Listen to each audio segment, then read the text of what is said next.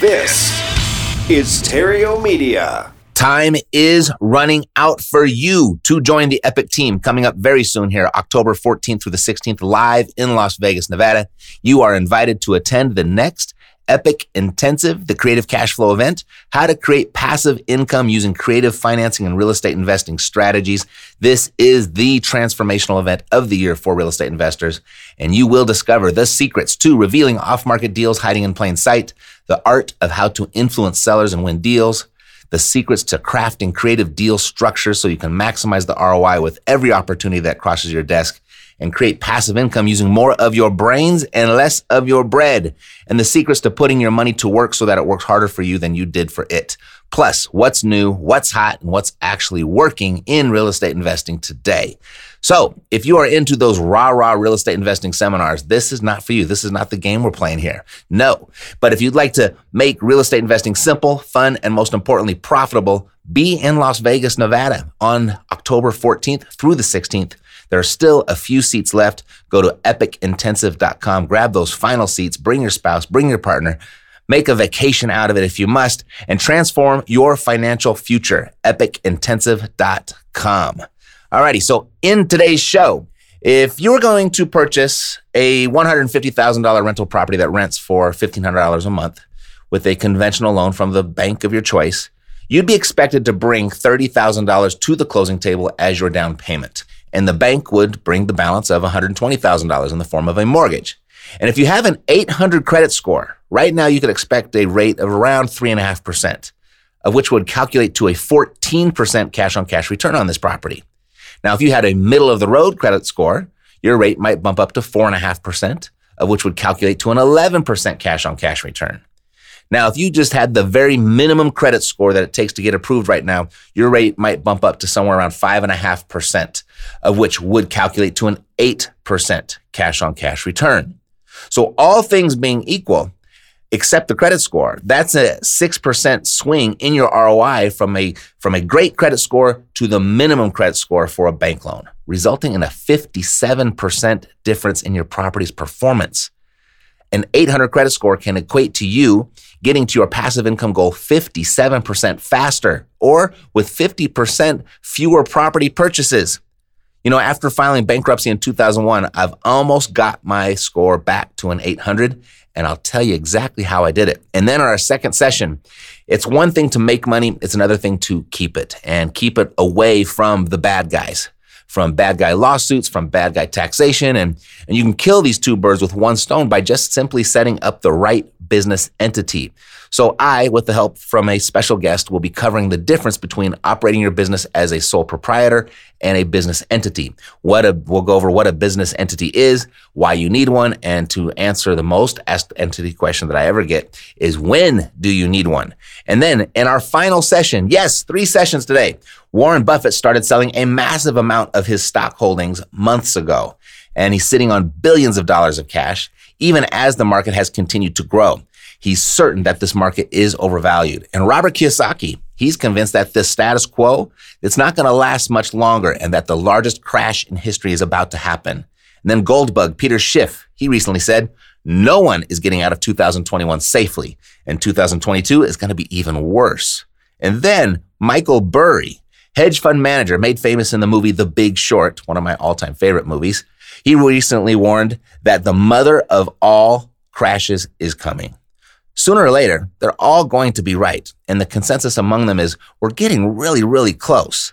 However, they're not so concerned for their own well-being, as they've been preparing and are positioned to profit from a market crash. I mean, you might even say that they're looking forward to it. So if you haven't gotten out in front of this and prepared to thrive during this imminent market crash, there is stuff you can do to at least survive. And I'll let you in on what that is. Lots to talk about today. Let's go.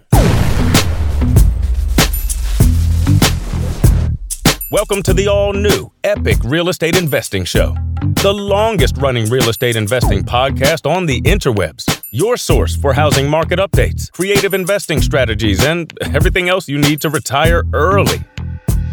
Some audio may be pulled from our weekly videos and may require visual support. To get the full premium experience, check out Epic Real Estate's YouTube channel, epicrei.tv. If you want to make money in real estate, Sit tight and stay tuned. If you want to go far, share this with a friend. If you want to go fast, go to reiace.com. Here's Matt. After a personal and professional do-over in 2003 at the age of 34, considering I had just gotten divorced and filed bankruptcy 2 years previously, I sort of wrote off my credit score. I mean, no banks are going to look at me for a really long time. And that's what forced me to learn and become an expert creative real estate investor. I built a cash flowing real estate portfolio of up to 300 units at one time, all off of seller financing and private money. A decade later, however, the bank's low interest rates began to catch my attention as they started to sink well below what I was getting from sellers and my private sources. So needless to say, it was worth looking into restoring my credit score. And so I did. And I was pretty surprised by taking a few easy actions, how quickly it began to recover. And I'll tell you exactly what I did.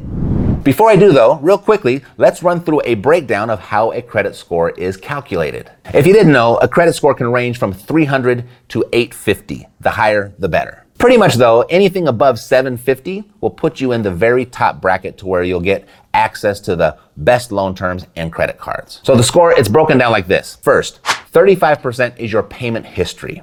This is the single biggest factor, how reliably you pay your bills. So don't miss payments, don't be late. And I recommend automating your payments just to be safe. And a side note, consider automating your savings and your investments too. Automation has been a game changer for me. And my book recommendation for this is Profit First. I mean, it totally changed my life. Second, 30% of your credit score is calculated by the amount owed or your credit utilization. Divide your balance by your limit, and that will give you your credit utilization ratio. Keeping this ratio low is a very close second to payment history in improving your credit score. Creditors like to see that you can exercise restraint with regard to the maximum amount of credit available to you. For example, if you have 2 credit cards, each with a $5,000 limit, and each of them is carrying a $4,900 balance, you look irresponsible and like someone who has an inclination to live beyond their means. This is a risky look to creditors. A good rule of thumb is to keep your credit card utilization at 10% or below, and not to use more than 10% of any individual credit account. I'll lay out a strategy in just a minute on how to keep your utilization ratio low while still leveraging your credit's buying power. Third, 15% is comprised of your length of credit history.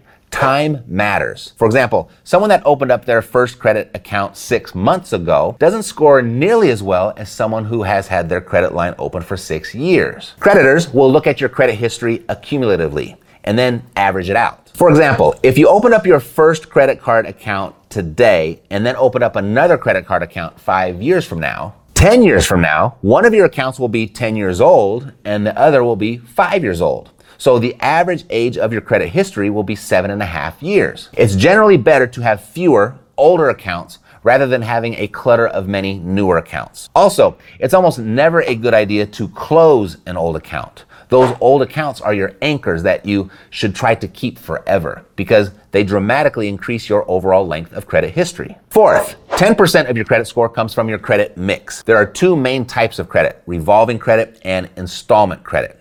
And ideally, you want at least one of each because it shows creditors that you can handle multiple types of loans. Credit cards are the main type of revolving credit. If you have at least one credit card, then you have some revolving credit. Student loans, auto loans, and mortgages are examples of installment credit. They have a natural end date and they expect regular payments each month of the same amount. Fifth, 10% is made up of new credit. If you open up a bunch of new cards or loans at once, it looks risky to creditors. Be conservative with the number of times you apply for new credit and spread them out. So now that you know what makes up your credit score, here are 12 tips to elevate it to 800 and above. 1, if you don't have enough credit and you want to increase your score immediately, the fastest way is to become what's called an authorized user on another person's good standing credit card. 2, if your credit score is very low or non-existent and you don't have any credit cards, consider getting a secured credit card. This is a low limit card that a bank can issue to you that requires you to pay them a security deposit up front. Many of the major issuers like Discover and Capital One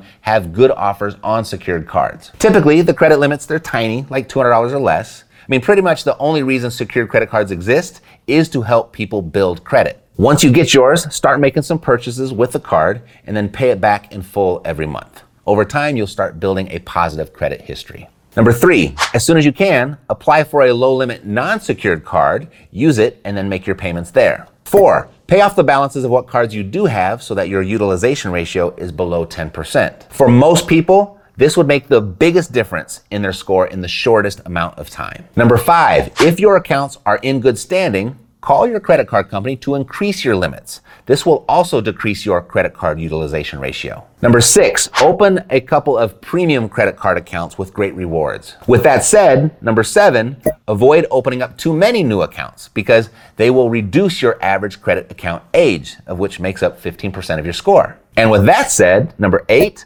whatever you do, don't close old accounts, including your secured card.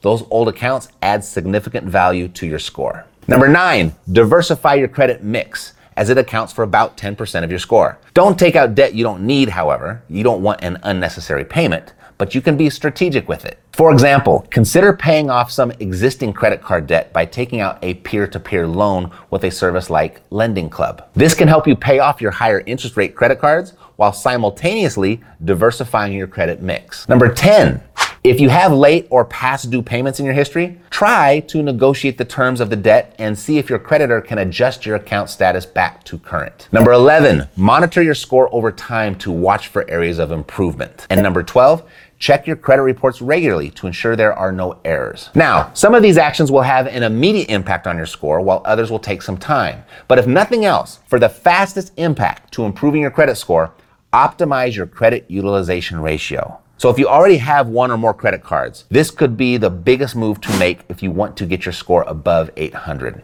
It's the second most important factor in your credit score. Ideally, you want a credit utilization ratio of below 10%. To do this, first, pay off any credit card balances that you have. Do that ASAP. Second, if you can't pay them off right away, then try to balance them out. For example, let's say you have 2 cards that each have a $7,500 credit limit, and you have $6,000 in debt on one card, that's 80% utilization, and only $1,000 in debt on the other card, 13% utilization.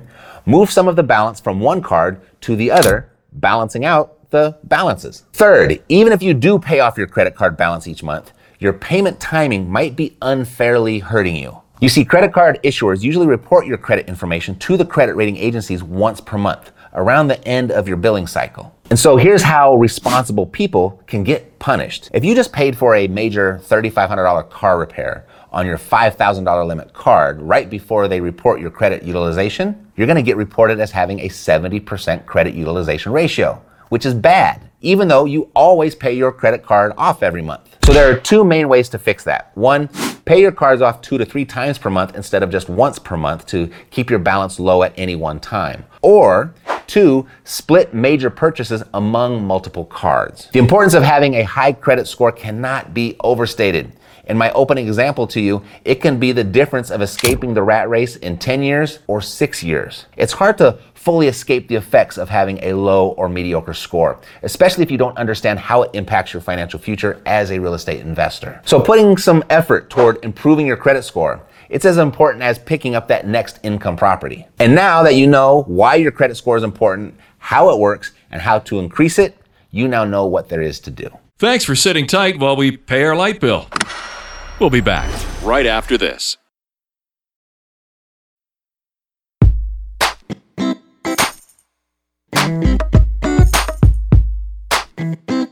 Remember that person that gave up on their real estate investing dreams? Neither do I. Let's keep going. Back to the show. It's one thing to make money. It's another thing to keep it, and keep it away from the bad guys. And the bad guys I'm referring to, the bad guys that are all out there to go and take what you've worked so hard to build by either way of lawsuits. Real estate can be a very litigious practice, or unnecessary taxation. We're all supposed to pay our fair share, and we all absolutely do. But you certainly don't want to pay more than you're required to. And so with this one subject that we're talking about today, you can kill 2 birds with 1 stone, and that's with the right business entity. So let's talk business entities. And I've asked my new partner, Tommy Thornburg, to join me today from Corporate Services. So if you like what he has to say and this makes sense for you, and your business right now, I've made some special arrangements with Tommy and Prime Corporate Services just for Epic listeners that you'll totally be able to appreciate. So, Tommy, welcome to the show. What is going on? Thank you. Thank you so much for having me. I appreciate it. Right? We finally made it. This is our second go around, and it took us 15 more minutes just to get here today. But we did it. Matt's downplaying the technical difficulties here. He's over there scrambling, unplugging stuff, chatting with everyone in the company. Right. We made it happen. So thank you for having me. I went through 4 virtual assistants on their end before I got the right answer. But that was a good one. It worked. So great. Tommy, share with me a little bit about what you do in Prime Corporate Services and kind of like your background and how you've come to be where you are today. For sure. Yeah, absolutely. I'm going to share my screen. I'm going to share the slides right off the bat. Okay. So we can stay on track. And I know we're running a little bit late with the technical difficulties. So that way everyone can still go through all the information and we can kill 2 birds with 1 stone here. So fantastic. My name is Tommy Thornburg. Thank you so much again for having me. I'm happy to be here. I'm the president of Prime Corporate Services. We have been in business for about 10 years now. And over those 10 years, we've put a large emphasis on helping the little guy, right? Startup business owners, entrepreneurs that are either just getting started or don't have a full team of CPAs or a full team of attorneys, and are keeping things a little bit of a smaller scale and don't have in-house counsel. So like you said, it is not what you make, it is what you keep. When I was listening to your podcast, one of the things that I loved, and part of the reason I was so excited to be here, is I love that you preach the long game. There's so many groups out there that are get rich quick type feel, and anything that's worth having takes some work, takes some time. So I appreciate that messaging from you as well. I think it's awesome. Sure. But a little bit about Prime Corporate Services before I jump into it. Like Matt said, I'm going to talk about the different types of entities. When should you set up a business entity? What's the best entity for you to have? But before we do that, Prime Corporate Services, we've been in business 10 years, like I said, and over those 10 years, we've actually helped over 100,000 investors and entrepreneurs at this point. So real estate investors, stock investors, online businesses. Some of you watching this may have multiple streams of income that we're happy to talk on as well. Another area that I'm going to discuss, business credit and corporate funding. So since COVID started, a lot of banks have really tightened up on lending from a personal aspect. But it's been a lot easier for whatever reason to get business credit and corporate funding. So on average, over $2 million a month of actual business credit and corporate funding that doesn't have to be tied to you personally, right? One of the things that Matt preaches is creative finance. And I think in addition to that is the more that you can separate your personal from your business legally and financially, the easier it is long-term to have that growth from a business aspect. So tax services, I've got a full team of CPAs, personal taxes, business taxes. We file over 5,000 returns a year. And last but not least, the one that we're most proud of, customer experience, right? A+ with the BBB, 4.9 with Google. I think that's the reason that Matt was even willing to talk to us in the first place, was just the feedback that we've had from the clients that we've already worked with. Hey, fun stat for everyone. If you were to read every disclaimer that you included, I think it's nice to see how quickly tax benefits can compound, whether you've done your first deal or not, and how quickly you can save thousands of dollars in taxes just by having the proper business entity in place. So why should you form a business? Keep in mind on this presentation, I want to try and make sure that everyone is able to take something away, whether you are brand new and you haven't done a deal yet, or if you're a seasoned vet and have done multiple deals a week at this point is what you're pacing for. Everyone can benefit from the tax code. There's over 72,000 pages of a tax code. So by having the wrong business entity, or even worse yet, no business entity, all you're doing is leaving money on the table by not making sure that you're taking advantage of the deductions that business entities have to offer. So I got to give Matt a little bit of credit here. He's like, I don't have the horror story, right? A lot of people have when I got sued, when I lost a bunch of money in taxes. And Matt didn't want to necessarily talk about this, but I'm going to speak on it for him. If you're set up properly from the very beginning, you don't have to have these horror stories, right? Nor do you want to have those in place. So to add to the why should I set up a business entity? How does it benefit me? A lot of you watching this are probably aware that it gives you some protection and gives you some tax benefits. But here are 7 reasons why we believe it is truly important to not only understand how you're structured, but what entity is best. So number 1, legalization. Show yourself as a business. File everything properly with the state from a federal standpoint so that you're able to show your clientele, just like you want to do business with legal entities, so does your clientele. We want to give you what you need to be able to show that from the beginning. Number 2, separation and protection. Personal is personal, business is business, right? Everyone watching this, you have a name, a social security number, a credit score. We want to be able to show you how to do the same thing with the business. Name it, EIN number, Paydex profile, or a business credit profile so that you're separating the personal and the business. Number 3, tax status classification. This can be one that's tricky. Are you best as a sole proprietor, a partnership, S corporation? Everyone's situation's a little bit different. So like Matt said, he worked something neat out for each and every one of you as far as a consultation is concerned. But understand what tax status is best for you and why. It may vary based off the business that you're in or the type of real estate you're investing in. Number 4, tax deductions. Real estate investors, there's over 250 different deductible expenses that you're able to take advantage of by having the proper business entity in place. Okay. Number 5, pass-through functions. LLCs and S corporations work as flow-through entities. So the reason that I say, even if you haven't done a deal yet, understand what business entity is best for you, because as long as you have a taxable income, there's benefits you can take advantage of from a tax standpoint by those passing through from a tax standpoint. So we'll talk a little bit more on that here shortly. Number 6, startup provisions. Takes money to make money, right? We've all heard it. We all hate it. Every business has cost. Every business has startup expenses. If you understand how to classify those the right way, you can make those 100% tax deductible, depending on what those are for. Number 7, online compliance. Who's got mailers? Who's driving for dollars? How are you marketing? How are you showing yourself online? Right? A lot of you have probably already gone to primecorporateservices.com to see what we offer, who we are as a business.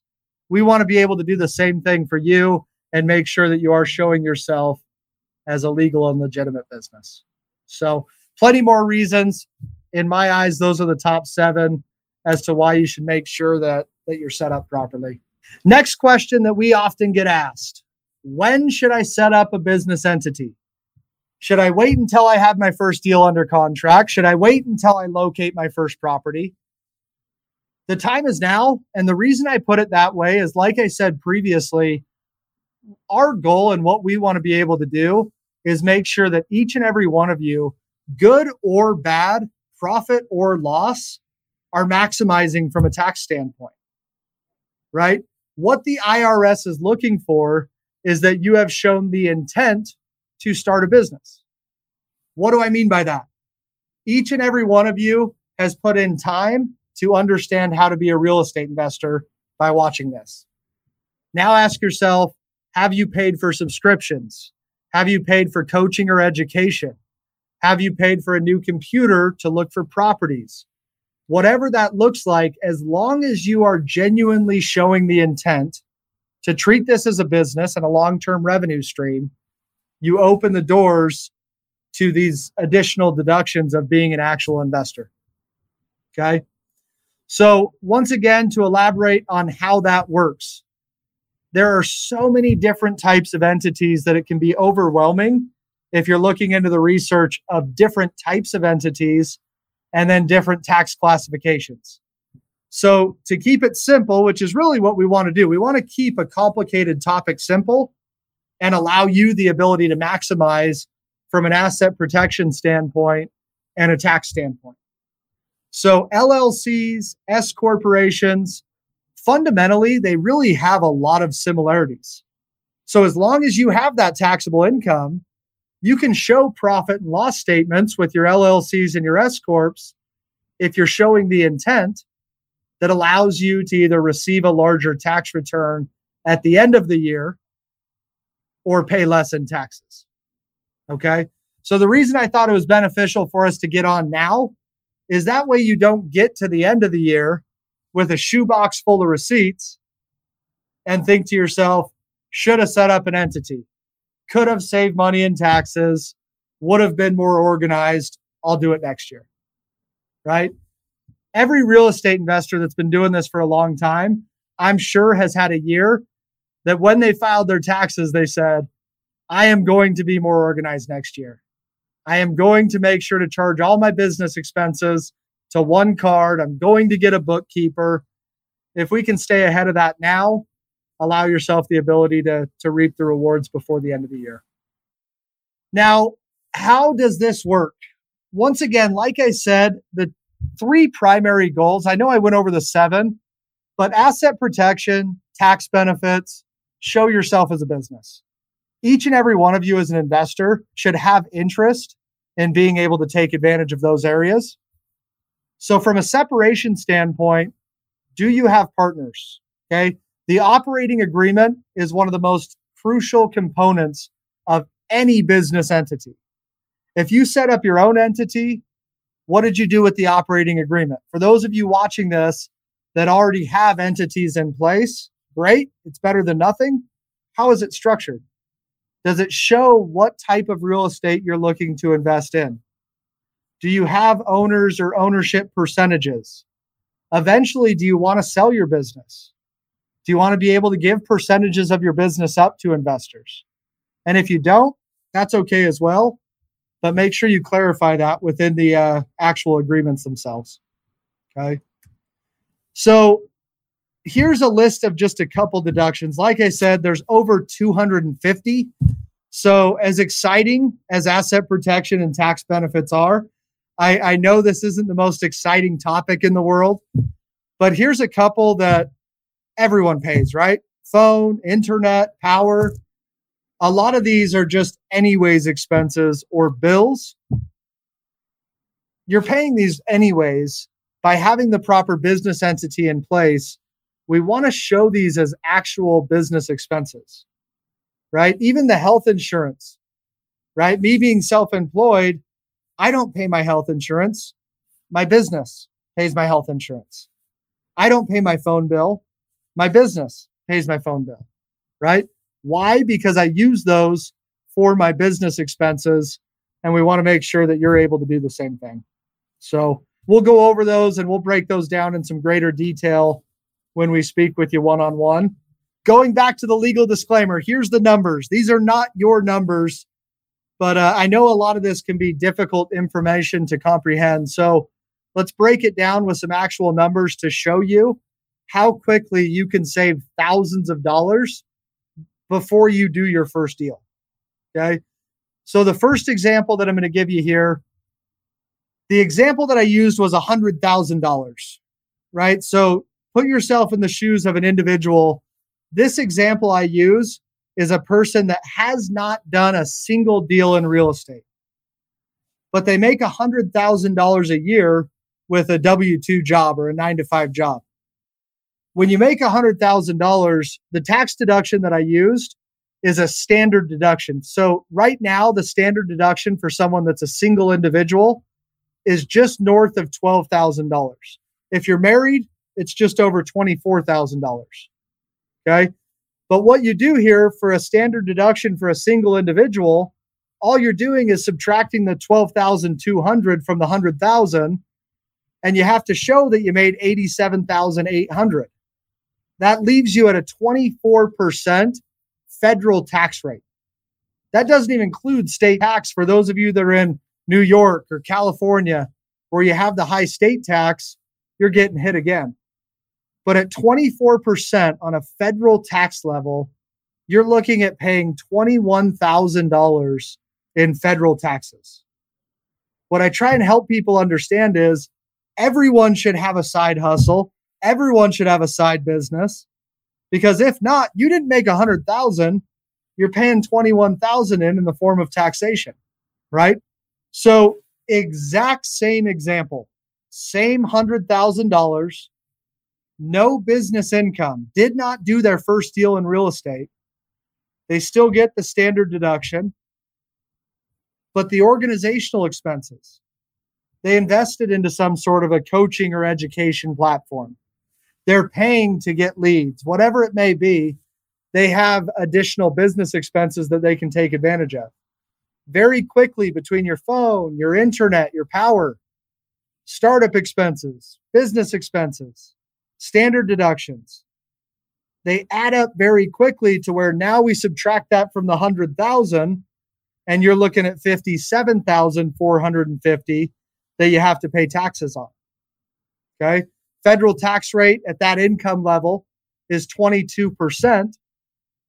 So now you only have to pay the IRS $12,639. I shouldn't say only, it's still $12,639. But with no money made in the business, not a single deal done in real estate, in 1 year, by having the proper business entity in place, $8,433 in 1 year in tax savings. Okay. Going back to Matt's podcast and what he talks about, I love how much he talks about how quickly these things can compound, right? He talks about the 12 years and the long-term vision. This is 1 year. Now look at 5 years, 10 years, 12 years. As you generate more income, taxes become a bigger concern in your day-to-day life.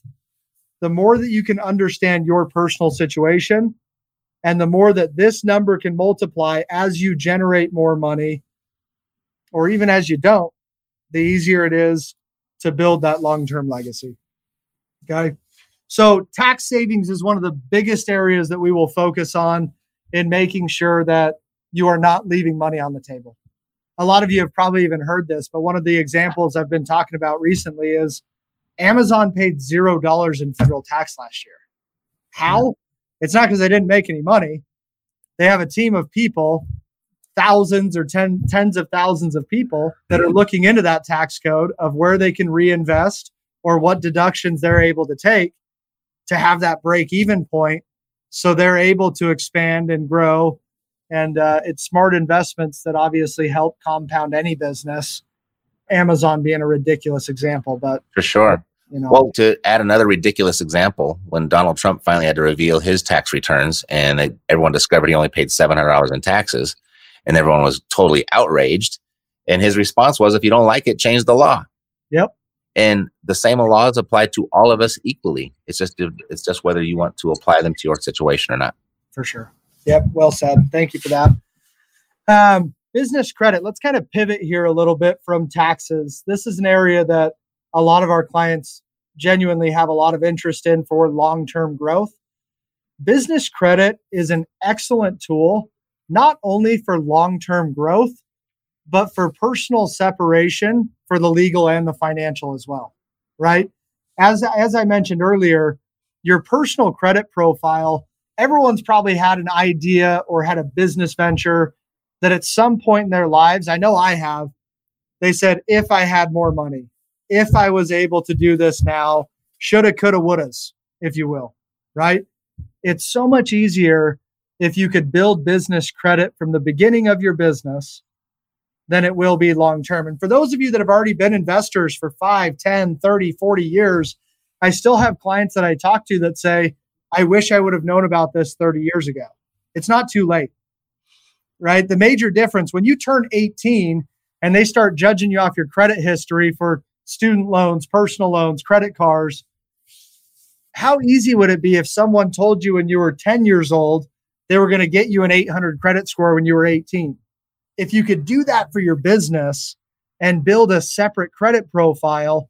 That way you're not always having to leverage personal funds or personal credit to either get yourself started or to be able to grow and expand like you truly want to.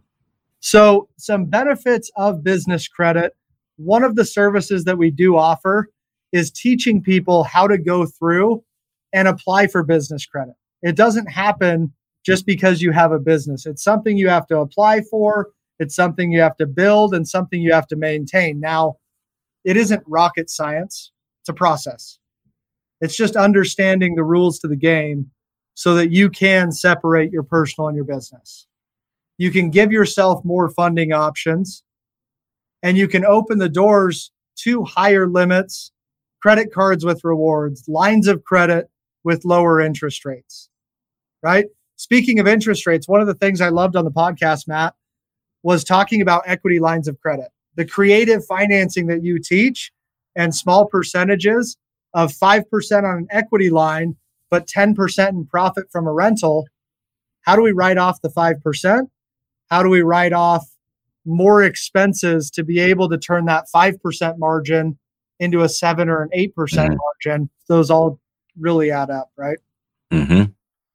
So if it is built with the business, lower interest rates, even credit cards with 0% for 24 months, just like they offer with the personal on the intro rate to get you into 0% for 12 months and then jack you up to 20%, right?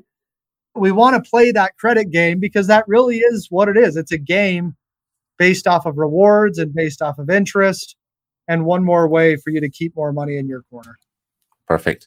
We're here about 28 minutes in, and we've got a little bit more to cover, and I want to share everything with you and make sure that we make the best use of Tommy's time that we've got together. But if you already decided, like, you know what, yes, I need a business entity and I want to do this, and, you know, let's talk and let's see what's the best fit for me. You can go to freeentity.com. I set something special up with Tommy and his company there. So freeentity.com. It's essentially, they're taking away all of the customary expenses and the big expenses you would expect to pay with setting up an entity. And they're taking that off, and then you just have to cover the bare minimum, like with the state and the state filing fees and stuff like that. So anyway, just wanted to, if you were pressed for time and you had to run, go to freeentity.com and you'll have that conversation with them. And if it makes sense for you, they'll tell you how to take the next step. And if it doesn't make sense for you, to say no, thank you. And that's fine with us too. Thank you for that. Asset protection, right? The elephant in the room, the one that no one likes to talk about, but everyone knows is there. Any real estate investor has to be aware of making sure that they've separated their personal and their business. A common question that we get asked, where is the best place to set up an entity, right? Wyoming, Nevada, Delaware, they oftentimes get thrown around in the real estate community of having additional privacies and protections and anonymity.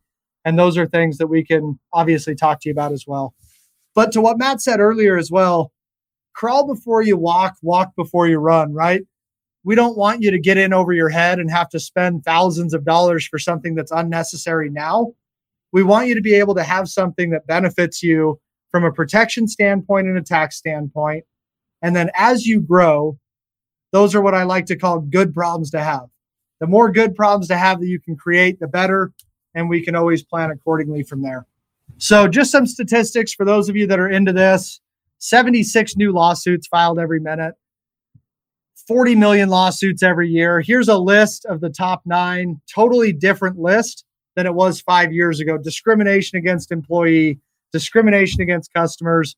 That was not on the list 5 years ago, I can tell you that. It's going to be totally different in another 5 years. So regardless of, like you said, the political landscape, at the end of the day, it doesn't matter. Give yourself the protection, give yourself the tax benefits, and show yourself as a business, right? So one of the examples I use, I hate the scare tactic behind the lawsuit stuff, but I don't have car insurance expecting to go get into a car accident. Prepare before you get into a situation so that you have that separation from an asset protection standpoint. So before we wrap it up here, one of the things that I always like to preach when I'm speaking with the clients that I already work with, what you are doing now is different than what you are going to be doing in 5 years. So as much as we want to crawl before we walk and walk before we run, your personal situation is always going to change, which means your business is going to change, right? A lot of you are doing this for your legacy, right? For me, it's for my family, for my kids.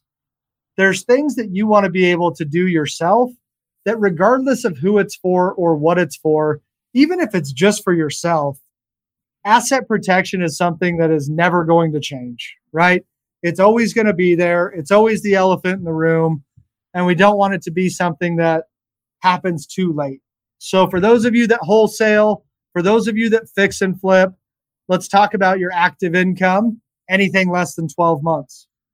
For those of you that are more buy and hold strategy and are looking at more of the long-term investments, short-term capital gains and long-term capital gains are two totally different things. So not only do we want to separate them from an asset protection standpoint, but tax-wise, you want to make sure that you're in that position as well. So this slide here is for those of you that are more experienced, have been doing this for a long time, full-time real estate investors. Trusts are so important to avoid probate, right? I know it's worst case scenario that if something were to happen to you, but everyone's heard the horror stories. Everyone has an example of a cousin or an uncle that doesn't talk to their family because of a death in the family. Make sure you have the T's crossed and the I's dotted. And then as you continue to build multiple streams of income, have the health insurance pay, right? Have that paid from your corporation. Put money into an IRA if you feel like that's a good thing for you. If you have money in the market, if you're into cryptocurrency, if you're into the stock market, if you have multiple streams of income, let's talk about that as well so that it's separate from your real estate and from your actual personal income. So one thing about the trust, and a lot of people will focus on the death benefit of that. But also there is an amazing life benefit to a trust, and that's just your anonymity. And as you start to build a portfolio, whether that's in stocks or real estate or cryptocurrencies or collectively all of them together, the more that the target grows on your back, in a sense. When someone has an issue and they look to sue somebody, they're going to look to see who has the most assets. And, if people can't see your assets and can't find your assets, then you become less of a target. The more your assets start to build and the more people around you that start to know about that, the more that you need to consider this type of structure.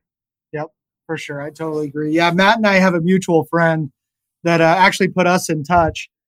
And he is huge and preaches that the trust needs to own the holding company, needs to own the subsidiaries, right? And he's got over 80 different LLCs and has got I don't even know how he does it and how busy he stays and how much he has going on, but it's the same thing. The goal is to build wealth, but look as broke as possible on paper. Because right. as much as you can possibly separate those things, the better off it's going to be if or when something does happen. So perfectly. I totally agree. Thank you for that. And we must add right there, if anyone was thinking of anything different, that that all comes with the government's, that's all within the confines of the law. It's all moral, it's all legal, and it's what comes with the government's blessing. Like they put this out there, this roadmap for us to follow to have these types of protections around ourselves. I imagine they do it specifically for themselves, but they can't make it exclusive to themselves. So they have to make it equal to everybody. But you just need the right people on your team to make that happen for you. And they can guide you through that. And whatever makes sense for you, then you can do that. Thanks, Tommy. Yeah, like you said, we've worked out a deal. So our clients get a complimentary consultation with one of their experts to brainstorm some ideas around helping you keep more of what you make. And then if it makes sense, they'll go ahead and they'll set up this business entity for you. And the best part is that they've agreed to pick up most of the customary expense that you'd expect to pay when setting up an entity like this. And, if you're thinking like, what's the catch? What's the sales pitch? Like, when are you going to hit me over the head with the big aha moment or anything like that? Because there's always one of those, right? No, because what they're doing is that they know that after they prove to you how good they are and how well they're going to take care of you, you'll probably want to do more business with them in the future. So that's it. It's a bribe, essentially, is what it is. It's the old show them how you can help them by actually helping them trick. They're just good people, and I wanted to introduce them to you. They're going to look at your situation. They're going to take care of all the complex nuances of setting up a business and make sure that you are structured the right way.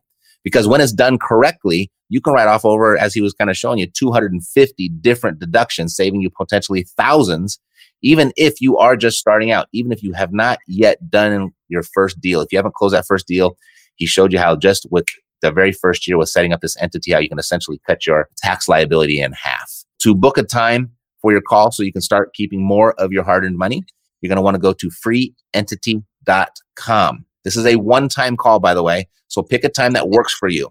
And don't miss it. Be smart about it. Get set up the right way and save yourself thousands. Go to freeentity.com and schedule your free call. Please stand by. We've got overhead to pay. We'll be right back.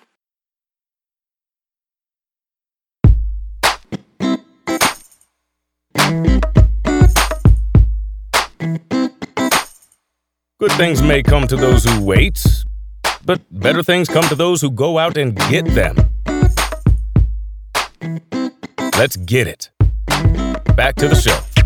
Now, the market crash is a reasonable concern, given how the United States has enjoyed 12 continuous years of economic growth. I mean, you'd think we were due, right? One side of the argument thinks this time it's different. Michael Burry, who gained his notoriety in the movie The Big Short for being one of the very few that predicted the crash of 2007, and he bet big on it, says, no, this time it is not different. If he's right, how do you protect your portfolio from the crash of all crashes that's followed by a potentially long and painful bear market? There's no single answer, no silver bullet that can fully protect your money from everything. And that's important to note, as many have dubbed our current market as an everything bubble. Stocks, real estate, and bonds are all inflated and ready to burst. Although there's no perfect position that protects you from everything, there is a mix of some basic strategies that can make your portfolio quite resilient through all market conditions. The simple traditional approach to survive a downturn is to make sure your portfolio is diversified among asset classes and regions, rebalance regularly,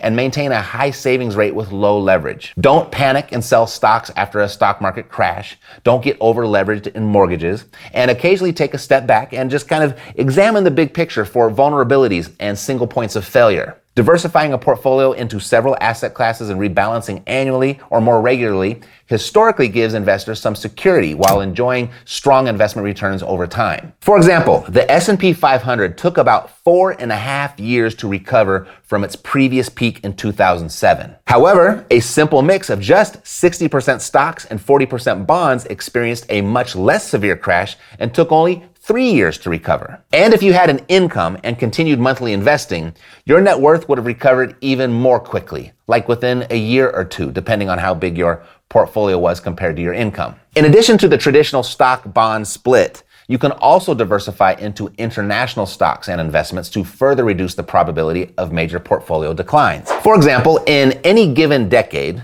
the stocks of some countries do better than others. And if you have exposure to all of them, you can really smooth out your portfolio's results and minimize the impact of stock market crashes. Other potential asset classes besides domestic stocks, foreign stocks, and bonds are precious metals, real estate, collectibles, commodity producers, and more.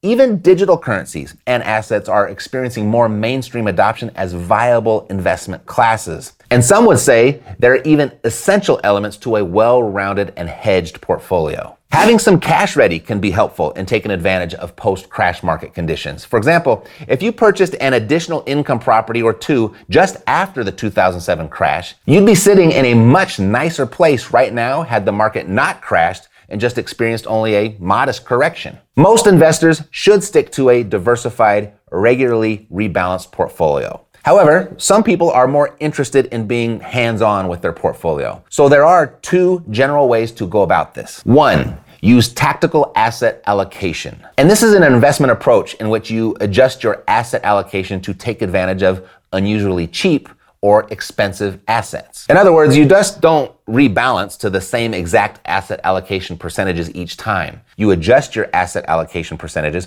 based on market conditions. If US stocks are unusually expensive, you reduce your exposure a bit. If emerging markets are oddly inexpensive, you buy a bit extra. It helps to avoid major market crashes because you'll be holding less unreasonably expensive stocks. Even Jack Bogle himself, founder of Vanguard and one of the earliest proponents of buy and hold index investing, sidestepped much of the dot-com bubble in his personal portfolio and has spoken about this before. He noticed, correctly, that the S&P was utterly, ridiculously overvalued while bonds were reasonably priced. So he actively reduced his equity exposure substantially, especially because at his advanced age, he wanted to avoid a major market crash. Now, there are countless ways to do tactical asset allocation, and some are more complex than others. So an investment in your financial education would be a good allocation if you want to take this hands-on approach. The second way, focus on growing dividends, cash flow, and yield. Investors that focus on building passive investment income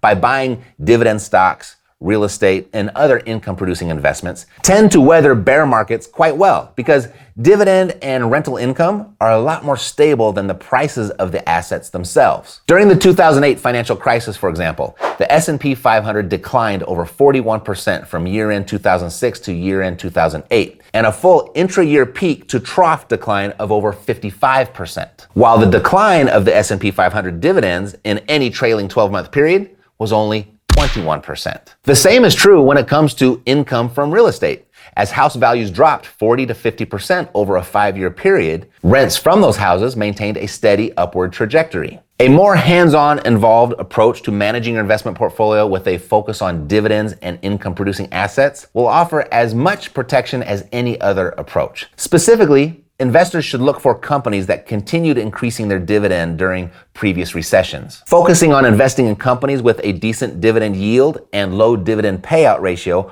also helps you avoid substantially overvalued stocks during a bubble. And as I've demonstrated countless times here over the last decade, most people don't stand a chance at creating any significant wealth, let alone surviving a market crash, without incorporating real estate into their portfolio in some capacity. In addition, during a prolonged sideways bear market, having a substantial income yield lets your portfolio earn decent returns even if asset prices remain relatively flat. In a nutshell, there are both simple and complex methods to protect your finances and portfolio during a market crash or prolonged bear market. Most of the results come from getting a few major things right. 1, maintain a high savings rate and live below your means during prosperous times. Always be prepared. 2, diversify your portfolio among several asset classes and geographic regions.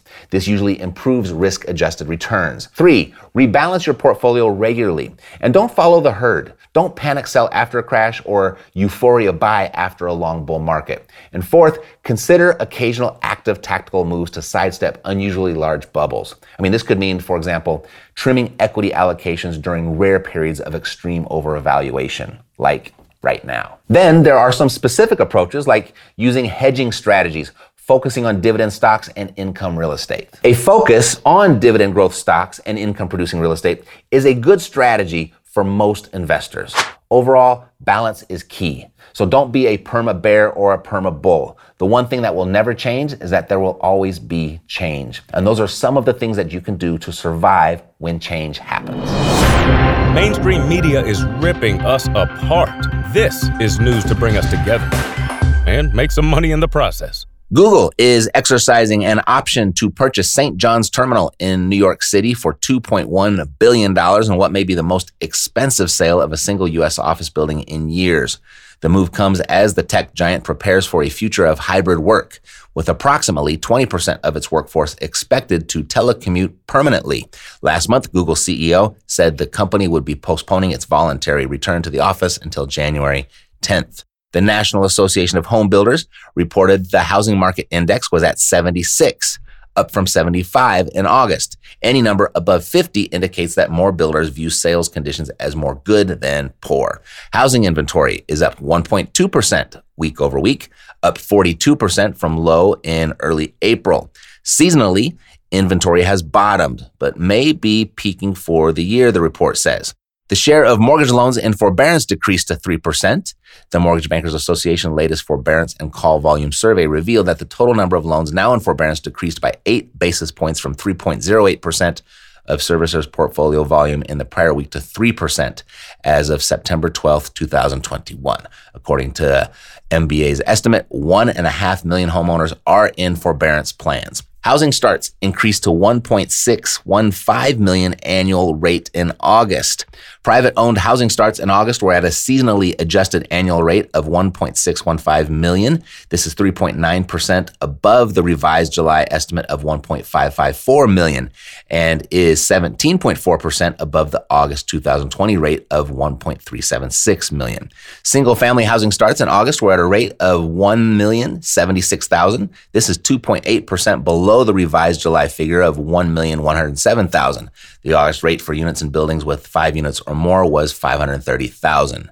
Now, despite several indicators of a slowing housing market, prospective home buyers should not get too excited. Inventory remains limited and changes are in line with the traditional seasonal slowdown, according to RE/MAX's August National Housing Report. The report analyzes MLS data from 51 U.S. metropolitan areas and includes all residential properties. In August, home sales dropped 3.5% from July's total, which is slightly larger than the 2015 to 2019 July to August drop of 2.1%. This is what the report found. Still, August 2021 home sales were up 0.6% in a year-over-year comparison. The metros with the greatest increase in year-over-year sales percentage were New York at 55.1%, Honolulu 37.3%, and Las Vegas at 12.5%. The median sales price of homes also decreased to $335,000, dropping 1.2% in August from July. Although this decrease is in line with the 2015 through 2019 average July to August drop of 1%, it still marks a 13.2% increase in median home sale price from August 2020. In total, the report also found that 36 of the 51 metro areas had double-digit year-over-year percentage increases for August, with Boise, Idaho up 30.6%, Phoenix 24.9%, and Salt Lake City 22.3% showing the greatest changes. This is consistent with other reports. House Canary recently found that Boise has been the fastest growing city in America since December 2020, and Provo-Orem, Utah was second. The Case-Shiller Index noted that in June, Phoenix had the highest price growth rate of any large city in America, a title it's held for 25 consecutive months. It's not a passing fad, it's the future of money. What happened this week in cryptocurrency? Coinbase CEO Brian Armstrong is detailing a new list of predictions for Bitcoin and the cryptocurrency industry at large.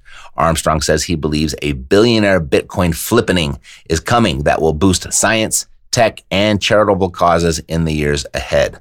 Olaf Carlson-Wee and Balaji Srinivasan estimate that at a price of $200,000 per Bitcoin, more than half the world's billionaires will be from cryptocurrency. Whether you think this is a good thing or a bad thing, it means there will be more pro-technology people with access to large amounts of capital in the 2020s. Presumably, this will increase the amount of investment made in science and technology, and I think we'll see more crypto folks turn to philanthropy, Armstrong said. Cuba is now officially using cryptocurrency payment options as the regulations go live.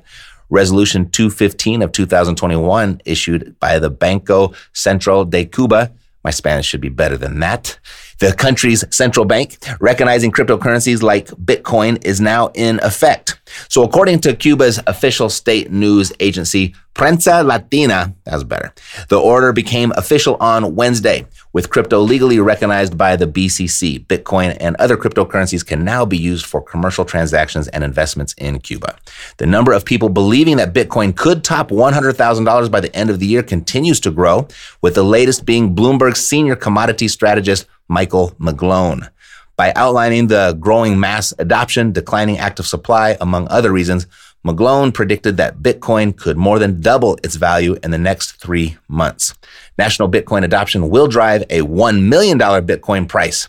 With several governments adopting Bitcoin, it is only a matter of time for the Bitcoin price to reflect the bullish sentiment. As more and more countries explore adopting Bitcoin in one way or another, it's become apparent that El Salvador has put the world on notice.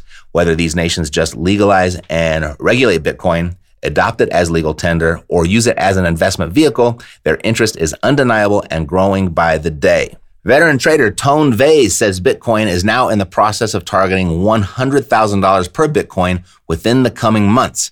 Vase says he sees Bitcoin threatening to take out its all-time highs potentially early next month before making a parabolic move into the six-figure price range by the time 2022 rolls around. And more news in El Salvador. The Latin country now owns 700 Bitcoin as President Bukele buys the Bitcoin price dip again. El Salvador's President Nayib Bukele confirmed via Twitter Monday that the Latin American nation has bought the Bitcoin price dip, exchanging dollars for Bitcoin at a time he believes it remains undervalued by the global market. Bitcoin has the potential to push its prices to between $250,000 and $350,000 by the end of 2021. A long-standing fractal suggests. The analogy appeared in anticipation that Bitcoin could post a 2017-like bull run in which the Bitcoin price rose by more than 1,900%. First spotted by pseudonymous analyst Bit Harrington, the bullish setup drew its inspirations from Bitcoin's secular bull runs every time after halvings when the minor block reward gets cut in half. Cointelegraph Markets analyst Michael Van de Poppe reacted to Harrington's fractal theory, adding that it would lead the Bitcoin prices to the $250,000 to $350,000 range. This makes a ton of sense and in line with my ideas too. Somewhere at 2017 we are. Heavy breakout to come at a later stage to $250,000 to $350,000 and then landing on $65,000 in the bear market for Bitcoin. So translation, time to get in. And it was another week of institutional accumulation. CoinShares sees $42 million weekly crypto inflows. Institutional investors have kept accumulating cryptocurrencies for 5 weeks in a row now, according to CoinShares' latest report. Digital asset investment products saw inflows totaling $42 million last week. Inflows were seen across all digital assets and signals what we believe to be continued improving sentiment amongst investors. And that wraps up the Epic Show. And if you found this episode valuable, who else do you know that might too? There's a really good chance that you know someone else who would. And when their name comes to mind, please share it with them and ask them to click the subscribe button when they get here, and I'm going to take great care of them. All right? God loves you, and so do I. Health, peace, blessings, and success to you. I'm Matt Terrio, living the dream. Yeah, we got the cash flow. You didn't know, homeboy, we got the cash flow.